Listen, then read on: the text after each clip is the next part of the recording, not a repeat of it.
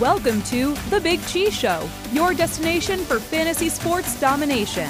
Now, here's your host, Chris the Big Chee Cheon.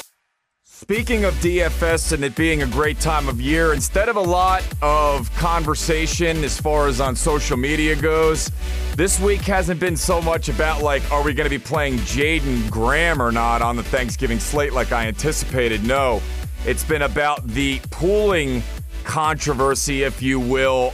Fanduel. I play basically strictly DraftKings, Bobby, but I have noticed it happening on DraftKings too on these 50-50s, the same lineups being there. Do you have thoughts on it? Do you think people are coming together and pooling all their lineups together? Talk kind of about what your reaction has been to all this.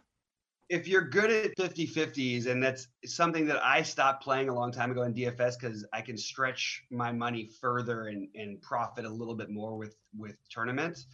But it's partly also because I hate 50-50s. But the truth is, if you're good at them, you should have the same lineup. You should have the same lineups a huge percentage of the time, especially on NFL slates where you have a week's worth of opinions that are all summed up by the same stations that everyone listens to pregame. The same, between whether it's Fantasy Football Now on ESPN, whether it's Roto Grinders live shows, whether it's Awesomeos, whoever they are, you're hearing the same information because it's the right information. The game has gotten tougher. So what's going to happen is you're going to see more condensed ownership in certain spots. Now, when it happens in tournaments, which is the reason why it was such a stir lately, that was guys entering their cash game lineups. I know a lot of those guys. There is not only nothing wrong with this, this is going to be expected. This is not people messing around and trying to get extra equity by playing the same tournament multiple times when it's a single entry. This is the exact opposite of that. This is people playing cash game lineups in single entry tournaments as they should do, because if your mix is right, you'll get there. The unusual part about it all being the same people, that just happens to be with condensed ownerships on certain slates. It's like you would treat, like on a 3-game slate, it wouldn't shock anyone.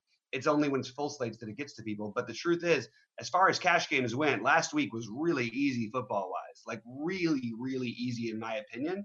Now, did it work? I'm just saying it doesn't always work cash game wise, but the right plays were the most obvious plays. They didn't all work out, but they were the most obvious plays. So that's why those cash games were the same. I have no problem with what's been happening. And this should probably continue to happen, right? Being that we've got like a 3-game slate on Thanksgiving, the playoffs. You keep talking about how DFS is more popular, more people are playing. The playoffs, it's 2-game slates, 4-game slates. So this is probably not something that's going to be going away anytime soon unless the sites act on it. But how would they do anything about it? They can't do anything about it. And the truth is, I've been living with this my whole life. I'm a high-stakes tournament player who doesn't have to play the same volume that everyone else has to play to have a chance at tournaments. I know that I need someone low owned to go off or a weird combination of things to happen for me to win most days. But that's going to happen most days. It's sports. It's especially football and basketball. These things are going to happen randomly. You're going to get somebody hot who comes in 50 in basketball. You're going in football. You might have a wide receiver no one's ever heard of it, but if you've done your research, that's who you know to be on when everyone's pivoting to someone else. There are so many ways to go about beating this. It's just these people making the most optimal plays. It's basically, you should treat it like a computer's playing against you. And I had to deal with that in poker when I was playing sit and goes, which is basically auto play. This is the same thing. So you just adjust. You understand that people are going a certain direction. This is not a bunch of people cheating. Like in general, there are guys who do that on certain sites and things like that. I don't like those guys. I don't recommend it. It's not a path I would ever choose. I'm disgusted by the way they do it, which is basically doing exactly the opposite of what everyone's being accused of, but no one's actually doing. These people are just playing optimum plays. It's basically a computer program. Treat it as such and prevail by making adjustments and counters. Well, this kind of segues right in, Bobby, to talking about how we maybe can differentiate on this Thanksgiving slate. Let's jump right into it. Quarterback position. I think Dak Prescott's going to be on DraftKings, the chalk, 5,700, cheaper than Matt Stafford, who is not playing. Are you plugging in Dak here and making it work with a pass catcher from the Cowboys, whether it's Gallup, whether it's Cooper? Is that where you're starting your lineup? I think I might play the guy who's my least favorite play. I think he's the worst quarterback in the NFL who's a starter, and that's Trubisky.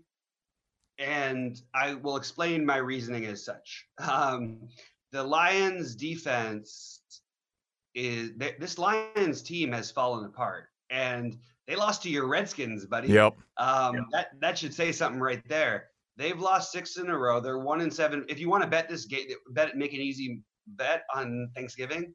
Bet Chicago to win this game. The Lions never cover. They're 1-7 in their last 8 on Thanksgiving. So just these are side bets. Obviously, we're talking DFS, but DFS wise, I think Trubisky is the interesting tournament option. So I think you take your Prescott shares and you switch them over to Trubisky. Obviously, everyone's going to play Zeke anyway, but and then you get your exposure from the Zeke running game. But the truth is, to play a quarterback against Buffalo as Chuck, even on a 3-game slate, definitely doesn't seem like an optimal move to me. This team has the best corners, and what's going to happen is I think that the best, when you go through all your decisions and everything, I think what's the projected ownership on Jason Witten is probably low, and it's probably going to be higher, especially in higher buy-in tournaments. But that's who people will pair him with, because they're going to play Cooper because of the price. But the truth is, I could make the same argument for every receiver who's within $600 one way or the other of Cooper, including his teammate Michael Gallup, who I think will get less ownership and is probably the better play if you're going to go the Dak route. Because if you're going to do this and try and win a tournament, you've obviously got to pair it up right. The good news is, for a small slate, the ownership's going to be a little bit spread. You're going to get some Drew Brees. You're going to get some Matt Ryan, who I expect to throw for the most technical yard. He'll throw for the most yards. Let's just say that, which makes an Atlanta receiving pass catching back, a receiver from Atlanta, except for they're all very expensive for what they are. Even Russell Gage is kind of expensive if you're looking for some salary relief. That? Yeah, I was just Russell Gage, 4,500 is not really helping us out. I had to drop down to Anthony Miller, so I kind of like that you're saying Trubisky could be a nice option. Yeah, I do say that, and there is one thing I'm doing, and this is where obviously it's not quite the time of day yet, but I am playing 100% of one receiver, and I know we haven't gotten a receiver yet, but it makes Trubisky more appealing, so that should give you a hint. I don't think there's a better option on this slate than Allen Robinson. I don't buy the one-on-one coverage on Darius Slay. He's a better big game play kind of a guy, and the second most target share of any receiver of any NFL offense is Allen Robinson. Number 1 is obviously Michael Thomas on any slate. So Allen Robinson getting the second highest target share of any receiver at 6,700 and low owned just feels like stealing in this spot. So I just might commit 100% to Allen Robinson. I think people who will go around there, they'll go to Julio, you know what I mean? Or everybody's going to want to pay up for Michael Thomas, who's going to be 5 bazillion% owned, which for a receiver in general is a terrible idea to ever play from a tournament perspective. Never, ever play a high-owned receiver in those numbers, except on a 3-game slate when they get 40% of the pass work and the team is going to be throwing. But we just saw this matchup, and it didn't go exactly New Orleans' way. Now, Thomas is still going to get his no matter what. But there are a lot of options if you decide to fade Thomas, play guys who I'm talking about. And I know we were talking quarterback, but it all translates into the same thing, because you get Miller in there, you get Jason Javon Weems. I never know how to pronounce his name. I think it's Weems, right? Yeah. Those guys are just not going to be owned enough on this slate for the upside they have in this matchup. That's all I can say. And I think the early game, I've made a lot of money on Thanksgiving night before basketball and Thanksgiving Day football. I've always done incredible on Thanksgiving days. And it's usually by taking one of two, what we should have done all year, basically, taking one of two Detroit receivers. But I'm talking about the other side in this game, because I think Detroit has collapsed. I don't think they have a defense anymore. I think they have talent, but I think you're going to see the ability to put up a ton of points. The problem is you have Mitchell Trubisky, and they didn't do this against the Giants last week when they should have scored 1 million. anyway. So that's the only argument against it. But from a tournament perspective, trying to get the Bears, at least some Bears action. It doesn't have to be Trubisky, but like the receivers and Cohen or Singletary, or especially Cohen, I think. That's an area I want to go in tournaments. Yeah, Tariq Cohen, I remember that performance last year against the Giants where he absolutely exploded. We know he's got the higher ceiling there.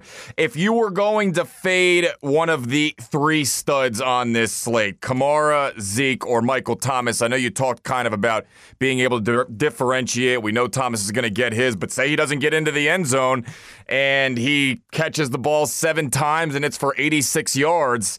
Then you're kind of in a nice advantageous situation if you do play somebody like a John Brown who scores 2 big, deep touchdowns and nobody's on him, or Allen Robinson, as you mentioned. You're certainly in a nice spot there. But if you were out of those 3 guys, which one do you think you'll have the least ownership on? So the truth is that my lineups are doing what everyone's lineups are doing, and they're leading me to a Zeke, Kamara / someone else, potentially in the flex, but I like the receivers. So probably just 2 running back combo. So I think that the answer for large field tournaments is to fade Kamara. And I think that my answer in large buy-in smaller field tournaments is to fade Michael Thomas. First of all, I'd always rather fade a receiver over running back. The only difference between this is that no one's talking about this play, and I have this guy a lot. So this is why I can fade. When I'm fading Kamara, I'm probably going to throw a shot at Latavius Murray. Now, DraftKings, maybe it's not as great, but FanDuel, it's an awesome play. What's weird is that I thought I was off to the races last week when I played Lat Murray on FanDuel at near minimum cost, and he starts off with 3 carries and 25 yards and a touchdown. And then we don't have it happen. But this Atlanta team, let's just say the reverse happens of what happened the first time. And New Orleans just smokes them, because New Orleans is a much better team. But they also got smoked. They also got manhandled by this Atlanta team who's still super talented, just doesn't have it all together. If it goes the other way, and even actually in every game script, I see a path to Latavius Murray having multiple touchdowns in this game. So that's your pivot if you really want to go like large field tournaments. That's what I would do. Smaller buy-in, large field. And then if it was higher buy-in, I would probably just keep Kamara and fade Michael Thomas and change my receivers up. Awesome stuff. Bobby Firestone here joining us. We're going to wrap up the Big Chee Show, Bobby, talking about defense because it's been winning slates, hasn't it? I mean, the big-time performances from some of these Patriots defenses or some turnovers here. I don't know if that's necessarily going to be the case on a 3-game slate where a defense is winning it, but like my first build, I've got Saints in there, 3,500. I'll pay up because I think I can maybe get them at some lower ownership when everybody will dip down to Chicago. Where do you see yourself going at defense? I just love that the Bills are 2.2 and going to be unowned. That's where I'm at. I think this Cowboys offense might be legitimately, as a functioning offense against bad teams, the best offense against bad teams. They have not beaten a team with a winning record in their last 7 tries. They haven't covered against a team with a winning record in their last 8 tries. I think the Bills defense and the Bills, look, if you want to play a John Brown, what's weird is you get him. I got him low owned a few weeks ago and I made a fortune off of it. You're going to get another low owned Josh Allen to John Brown stack on this slate if you want to. And it's not they're going to be totally low owned, but they're going to be like lower than they should be for a 3-game slate. So even playing them with the defense, and then also the other running back I didn't mention, if you want to get crazy, like, and I know he's not that crazy, but like just play Singletary and then play the Bills defense, and you're going to be different if you play a wide receiver in flex. There you have it. This guy, one of the best in the industry and a smart dude to talk to outside of just talking fantasy. I could do this all day, but you got to win multiple $1,000s, Bobby, so you can get a plane ticket to Washington, D.C. We'll party up here soon. Bobby Firestone join us. Bobby, tell the people where they can find all your great content. NBA, NFL, you do it all. Yeah, just you can hit me up on Twitter at Bobby Fi. You can find me on YouTube, YouTube/Bobby Firestone on my YouTube channel. My website is about to be underway. We've got a few other DFS pros coming along with me. And then I also have my Twitch channel, BobbyFi. I think it's Twitch/BobbyFi81. And I just want to throw one thing out there, one name I didn't mention. I don't want to be held against me. I understand the Scarborough Freeman argument. If you're going to play one of them, play Freeman. That's what I would say. There he goes, Bobby Firestone, joining me here on the Big Chee Show. Hey, thank you all for taking a couple of moments while you're running out to listen to the show today while you're building lineups. Music in this episode, Rev by Evening Land. Happy Thanksgiving. Let's dominate the slate, and then let's dominate Sunday. Have a good one.